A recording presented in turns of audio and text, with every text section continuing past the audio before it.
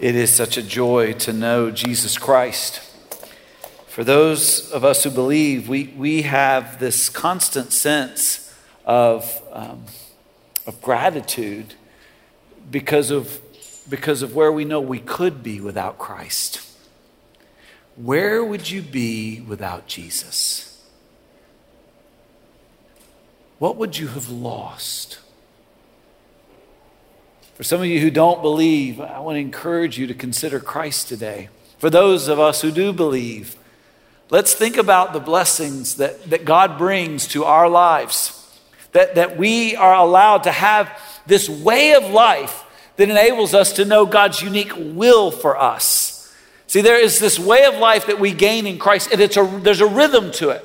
There's a way to it. It begins every Sunday as we gather for worship. We're able to grow strong in it as we're equipped for growth. As we make more disciples, we explain it to others. And then as we connect in a group and serve the church and world, it all comes into focus. It all comes into focus in particular. I know that's my experience, that God's calling came into particular focus as I began to serve Him.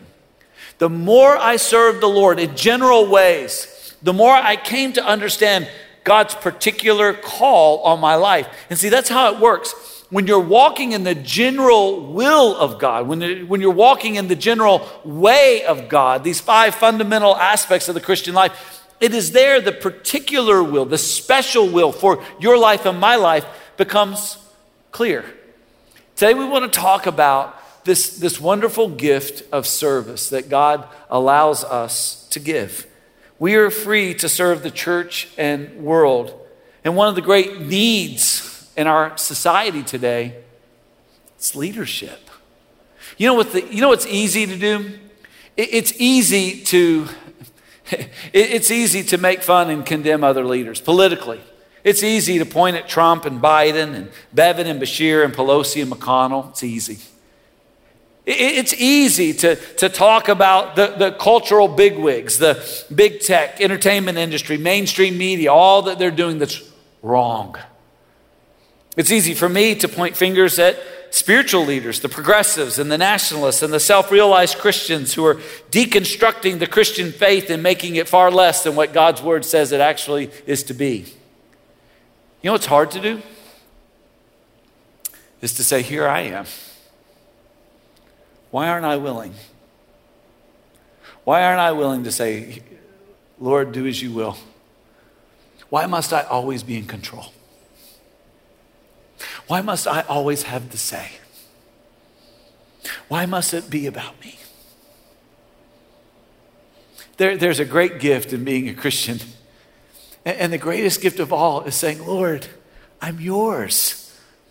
The sovereign ruler and maker and sustainer of all things is free to have his way in my life. The one who knows what is best. The one who knows all things and knows how to make all things work for good. He is my Lord. He is the one who's calling. He is the one who is leading. And he's calling us to be leaders. Everybody in this room has influence.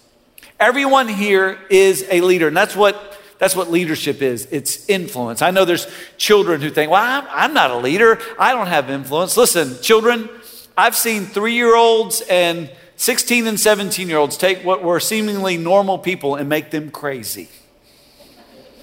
You have influence. You have leadership. Many of us have seen it in jobs. You've seen it in the workplace. We've seen it in stories of corporations that could have been phenomenal, but they were led astray. They were led by bad leaders. There was something evil that crept up. I'm listening to a podcast right now, the rise and fall of Mars Hill, where it's talking about the corruption that took place in one of the largest and most influential churches in the world because of a failure of leadership. We see it in every aspect. I've seen it here recently. One of our great high school sports teams was doing phenomenal.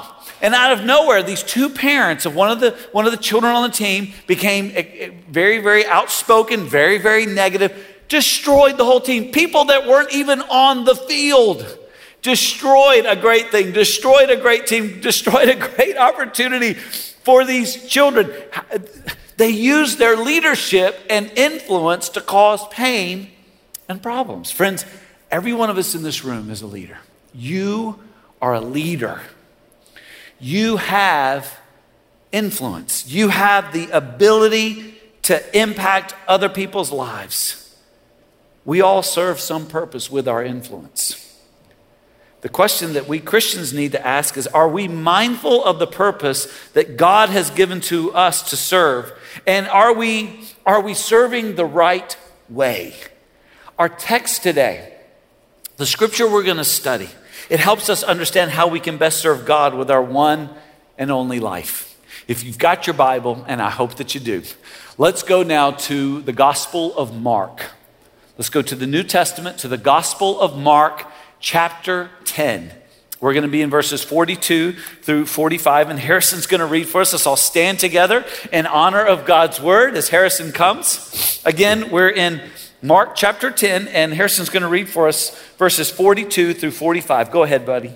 And Jesus called to them and said to them, "You know those who are considered rulers of the Gentiles lord it over them, and their great ones exercise authority over them. But it shall not be so among you. But whoever would be great among you must be your servant, and whoever would be the first among you must be slave of all. For even the Son of Man came not to be served, but to serve, and give his life as a ransom for many." Well done, Harris. Thank you. The grass withers and the flower falls, but the word of the Lord remains forever. Amen. Amen. You may be seated and pray now for the preaching of God's word. This week is a big week in the life of our nation. 6 days from now is September the 11th. I'm hoping and praying throughout this week that we all take some time to reflect on what happened that day. And that we would be grateful.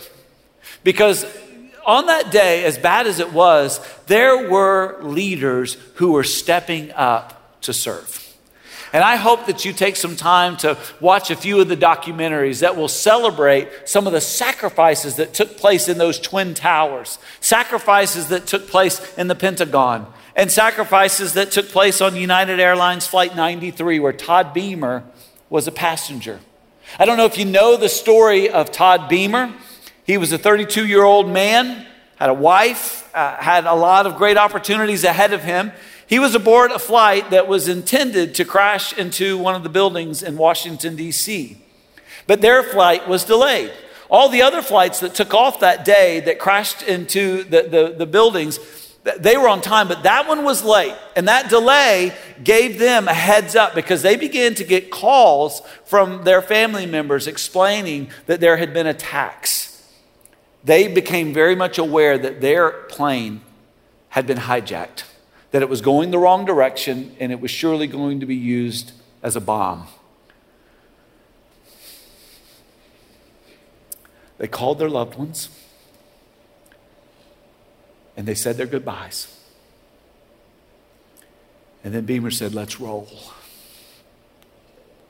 And they crashed that plane in Pennsylvania. And at the expense of their lives, saved many.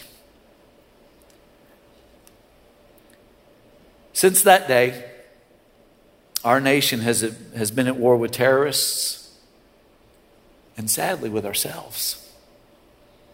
There was such an amazing unity that existed within our nation for several months. You remember?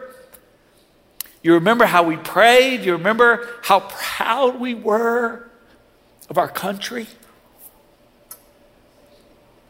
But then the wars began. And then politicians began to do what politicians do.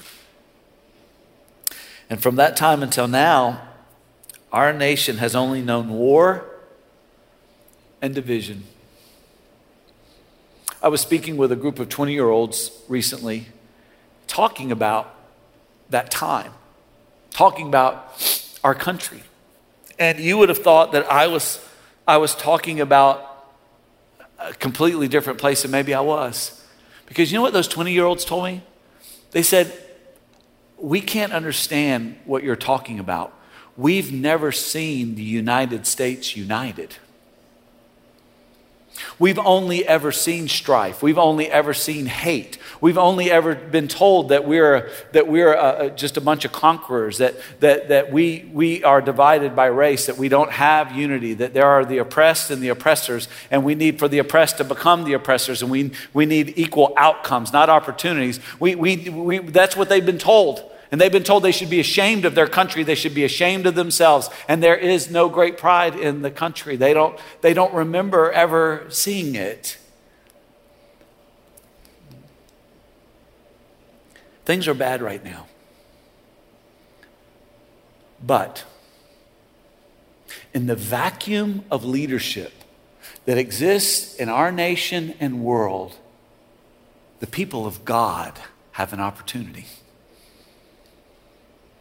We who know Christ, the King of Kings and Lord of Lords, we have the capacity and the opportunity to lead, to step up and to speak up and to stand for what is right and true and best.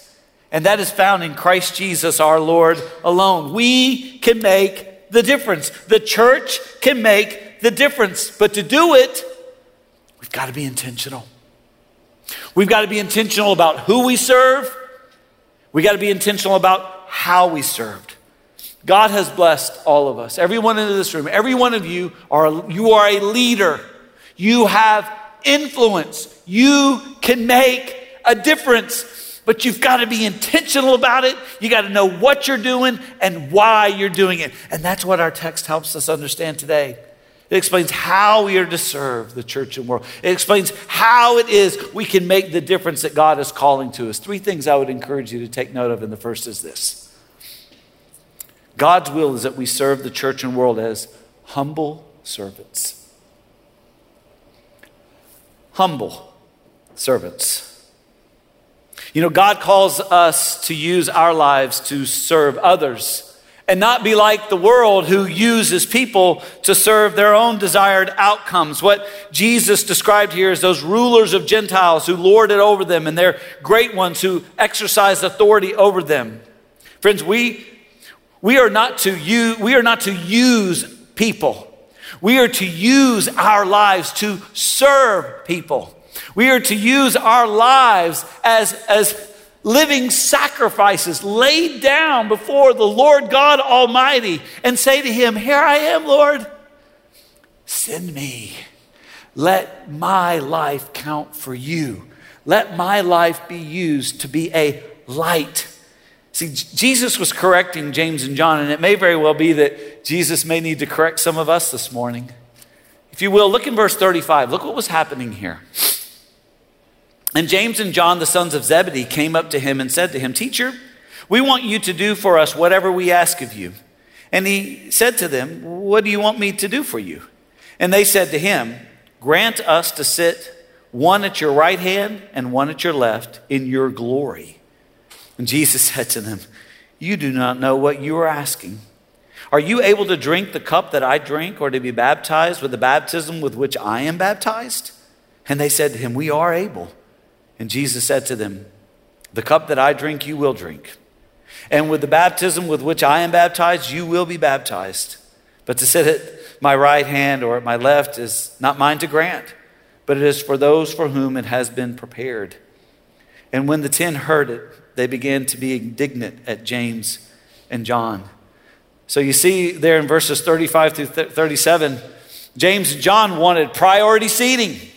They wanted to be the VIPs of the kingdom of God. They wanted all the benefits that they perceived that would come with that. And Jesus made it clear in verses 38 and 39 that kind of authority in the kingdom, that it comes with great responsibility. So he says to them, will you drink the cup that I'm going to drink? What he was talking about there was his death. Will you be baptized with the baptism I'm going to be baptized? That was the immersion into the grave. And he made it clear to them that they would indeed drink that cup. We read in Acts chapter 12, verse 2, that James was killed for the faith.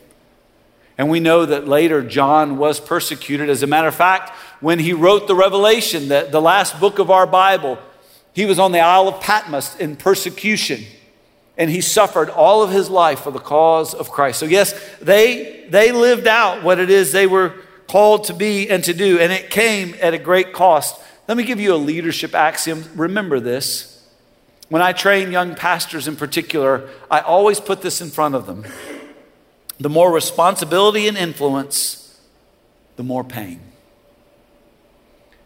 Be careful what you want. The more influence, the more resources, the more you have, the more responsibility you bear, and the more pain that will come. God, in preparing leaders, one of the first things he often does, and if you read the scriptures, you'll see this. One of the things he often does is he takes those he's going to use as leaders, he takes us through trials and pain to prepare us for what is ahead. And it's an act of grace. Understand that most people reach their pain capacity long before they reach their potential.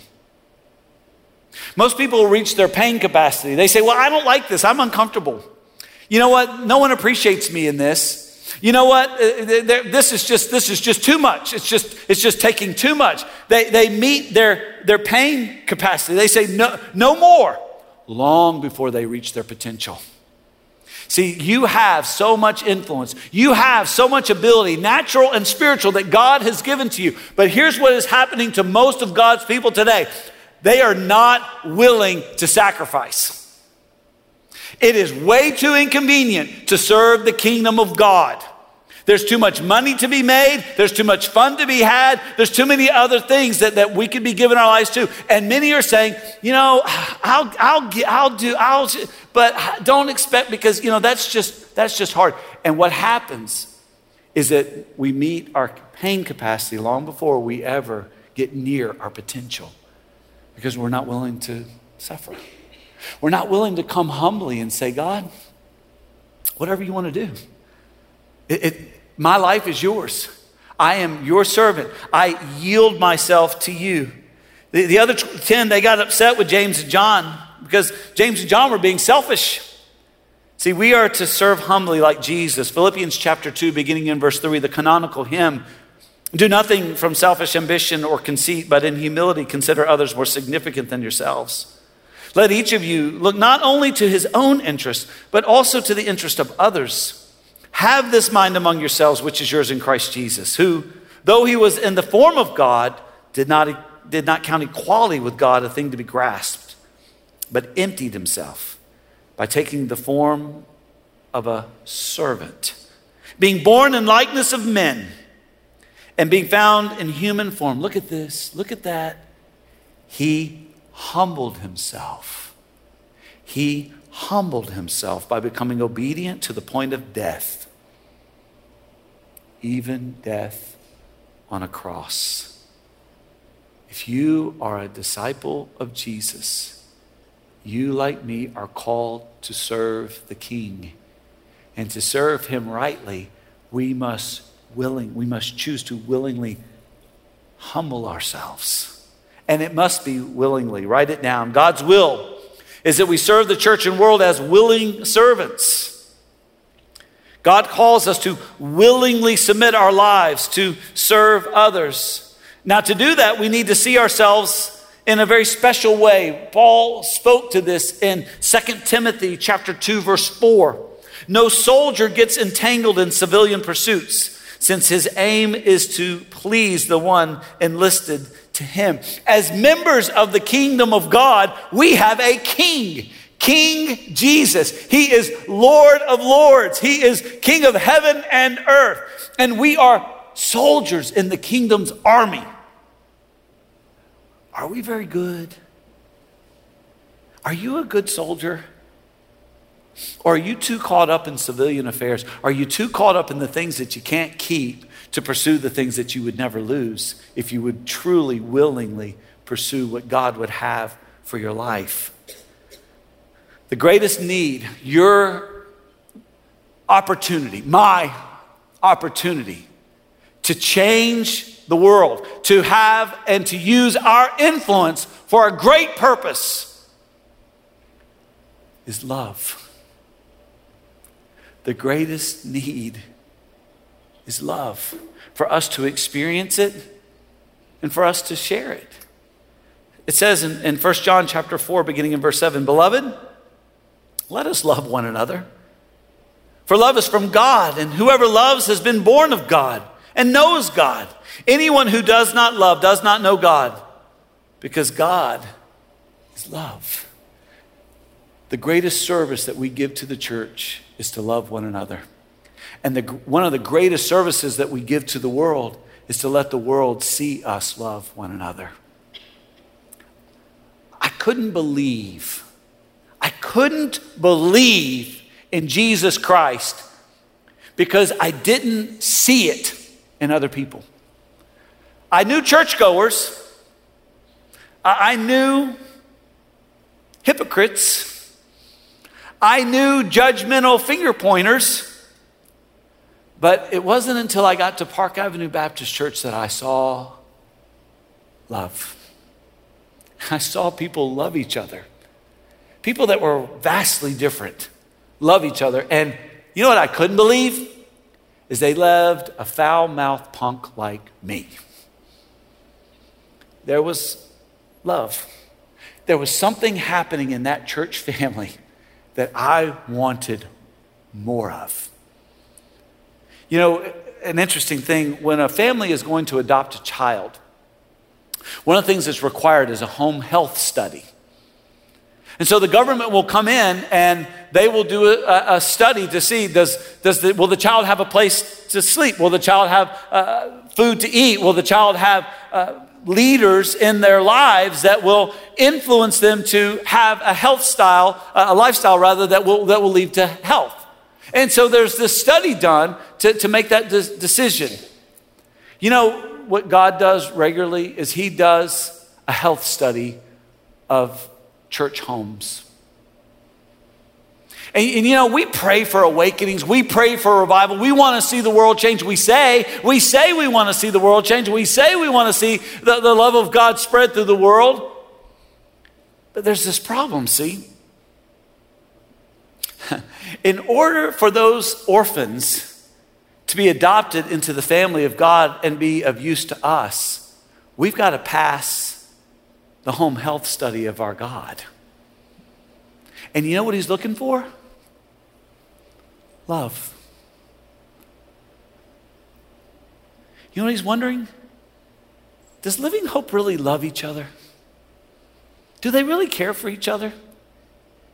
Are they willing to serve the children that I want to bring to saving faith? Are they willing to serve the students and the young adults? Are they really willing to serve the people who are going to come to that front door? Will they look them in the eye and say, "Good morning, we're glad you're here. Let me help you find a place to sit. God's going to be at work today." Is that what people would find? See, God's looking at us and he's wondering, is this a healthy place where I can send adopted children of my family to be cared for and loved? Is this a place where there is love and service, where people will be cared for? I wonder, because we have so many needs that are going unmet in our church right now. Just real quick, pull out your phone, open up that camera, point it at the QR code. It'll open up the electronic bulletin and look at the service opportunities. We have so many spots, it's almost scary.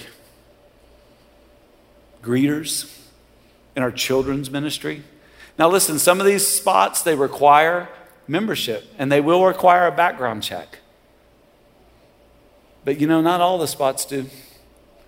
There's plenty of places for all of us to use our influence and our love for the glory of God.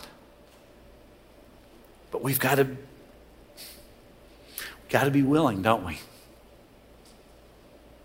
We have to be willing to say, "Lord, here I am. Send me to the nursery to change some diapers. Here I am, Lord.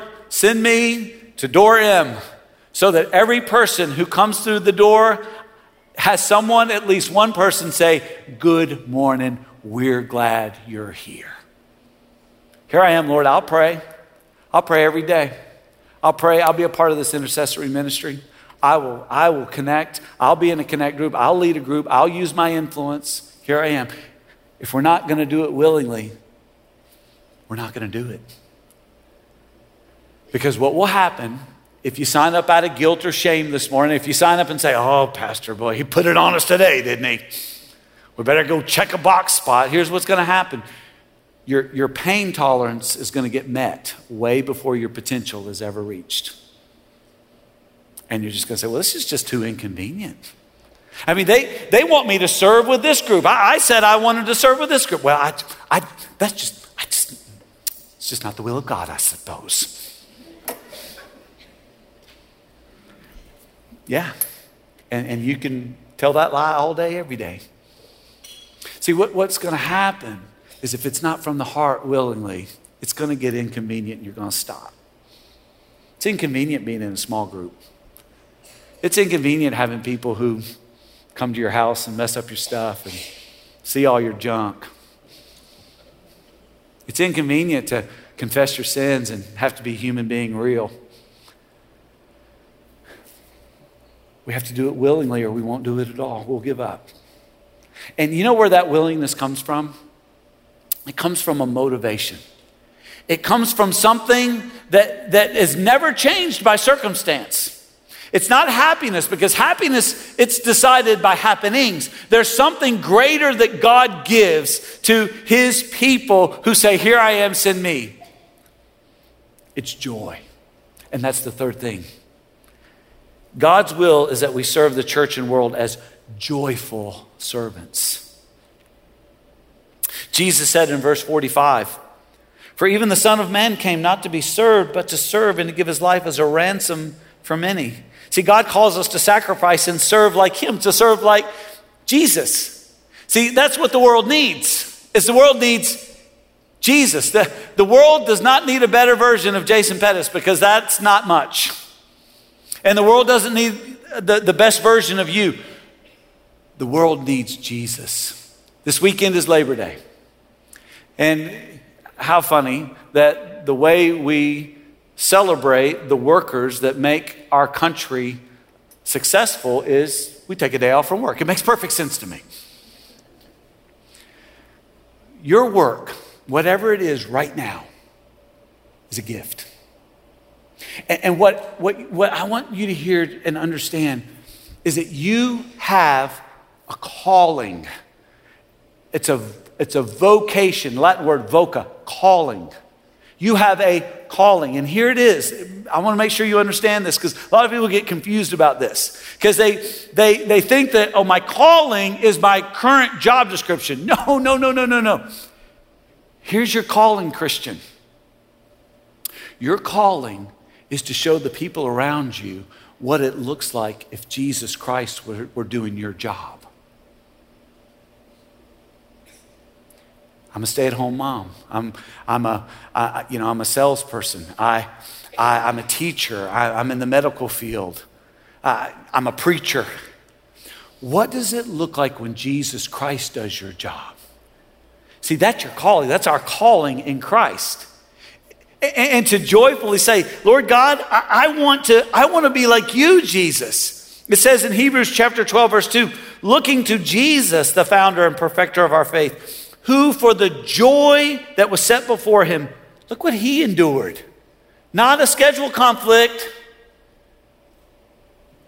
He endured the cross. Despising the shame, he humbled himself and is seated at the right hand of the throne of God. Jesus joyfully gave his life as a ransom to pay for our sin. The consequences of our sin are significant. It says in Romans chapter 6, verse 22, but now that you have been set free from sin and have become slaves of God, the fruit you get leads to sanctification, and its end, eternal life. For the wages of sin is death, but the free gift of God is eternal life in Christ Jesus our Lord. That ransom price that was paid by Jesus Christ was for our sin. That's what his death purchased. His resurrection was proof of the purchase.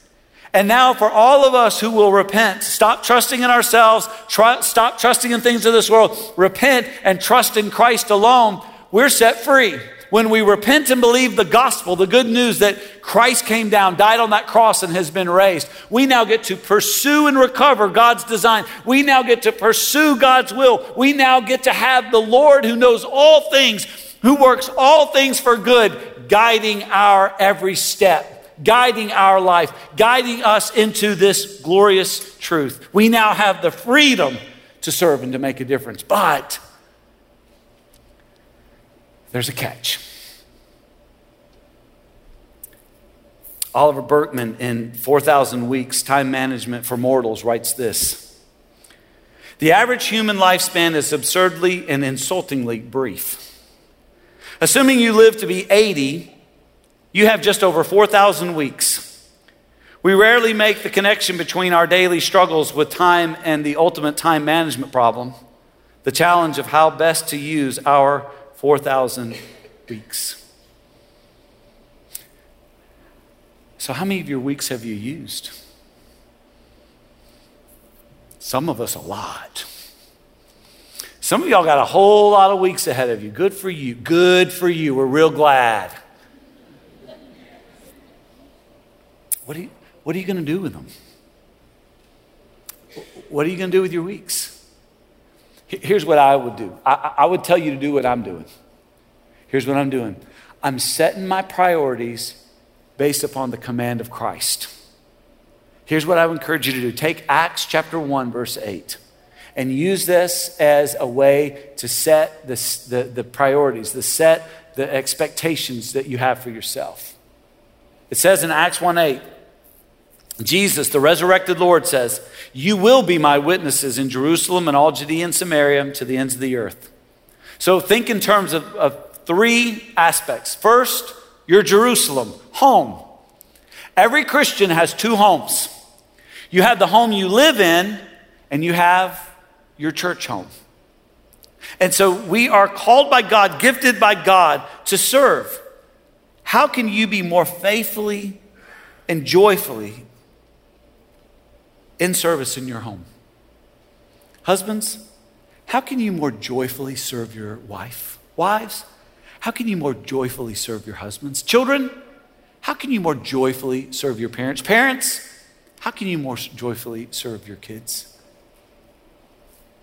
And then church, how can you be more faithful to joyfully serve the church? The needs are there. The list is long and obvious. But you got to be willing.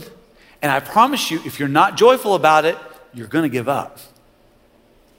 So you got to really first, before you sign up to do anything, you need to really say, Lord God, I mean it. Here I am. Send me. I'm not serving me. I'm not even really serving those people. I am first and foremost, I'm serving you. I'm serving the Almighty. And I'm going to serve you in my home and my church home. And then Judea and Samaria. You focus on your neighbors. These are the people where you live and work and learn and play. We're to pray for them and look for opportunities to share our hope with them. Listen what Jesus said in Mark 1:17. Follow me and I will make you become fishers of men. So here's what I do. I want to encourage you to do this. Every day is a fishing trip for me. Every day I'm looking for someone who needs Jesus. I'm going fishing. That's how you need to speak to each other. Bye, honey. Have a good day. Go catch somebody. Go fishing. Be mindful of what you're fishing for. Use the right lures. Don't yell at people today. Don't cuss anybody out. It's not helpful. Don't punch anybody. Don't be sassy. Serve with love. Go and show what it looks like when Jesus is doing your job. Go fishing amongst your neighbors, at your school, where you work, everywhere you go. Go fishing with the love of Jesus Christ. And then the ends of the earth. And when you do this, when we do this, and we're so blessed here at Living Hope, and again, there's a list that you'll find there of international opportunities, not only for this year, but we're going to begin the Gift for Christ in just a few weeks. And I cannot wait for you to see how God has been at work, even during COVID, and to hear how we're being called by God to go into some amazing places next year, but also to be mindful of where we've already been. And what I'm thinking about today is the generational change, something that's powerful that has happened. See, we have been giving to what we call nationals. We have in a part of the country right now, we call them the Five Guys. They speak 7 languages. One of them's from Afghanistan. He has been speaking to Afghans for years. He was saved. He's been sharing Christ with those back home. And that's how we know of churches that are there right now and what they're going through. Because we have been sponsoring a missionary. And it wasn't too very long ago that he was married. And now, he and his wife have been sharing Christ not only with those back home, but see, there's been a whole group of Islamic people who've been coming through that mission field. And so recently he had to go to 5 different countries to go and check on all the Living Hope Baptist churches that he has planted throughout all of Europe. They call all of the churches Living Hope Baptist Church. Isn't that hilarious? They use our logo and all of our stuff. They just stick it on there as t-shirts with our logo. It's just great. And they're all over Europe. But here's what makes me smile when I think about Hadi.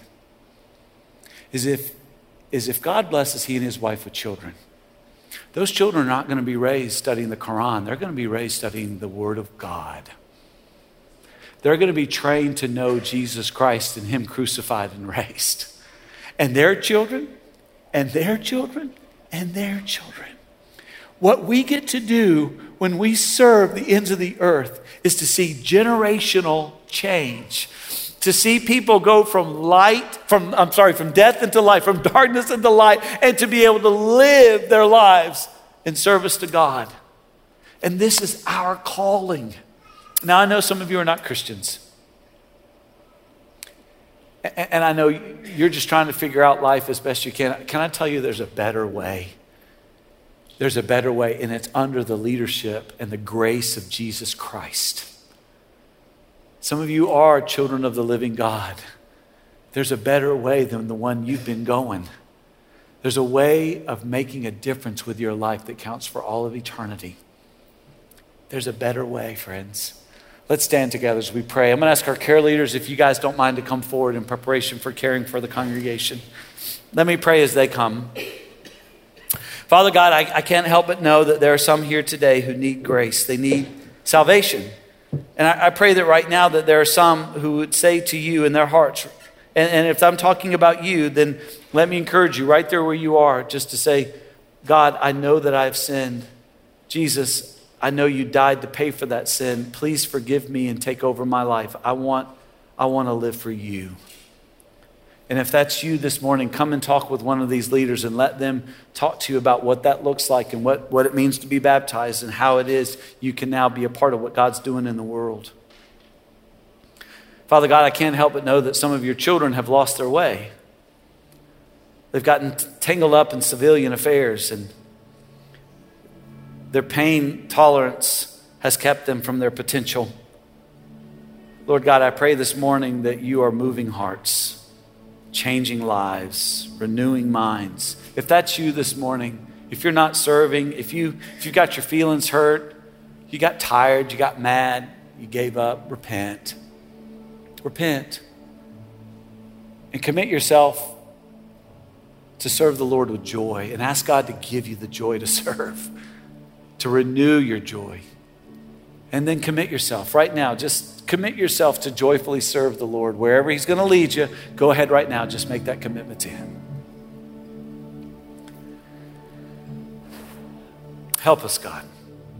Make us a loving family. Make us a place where you can send your adopted children who are right now orphans and dead in sin and lost in the world, who need a home where they will be loved and made disciples. Lord, bring revival to our hearts and an awakening to our land. Lord, do a miracle in us and then through us. and let us know your great hope. We ask this in Jesus' name. Amen.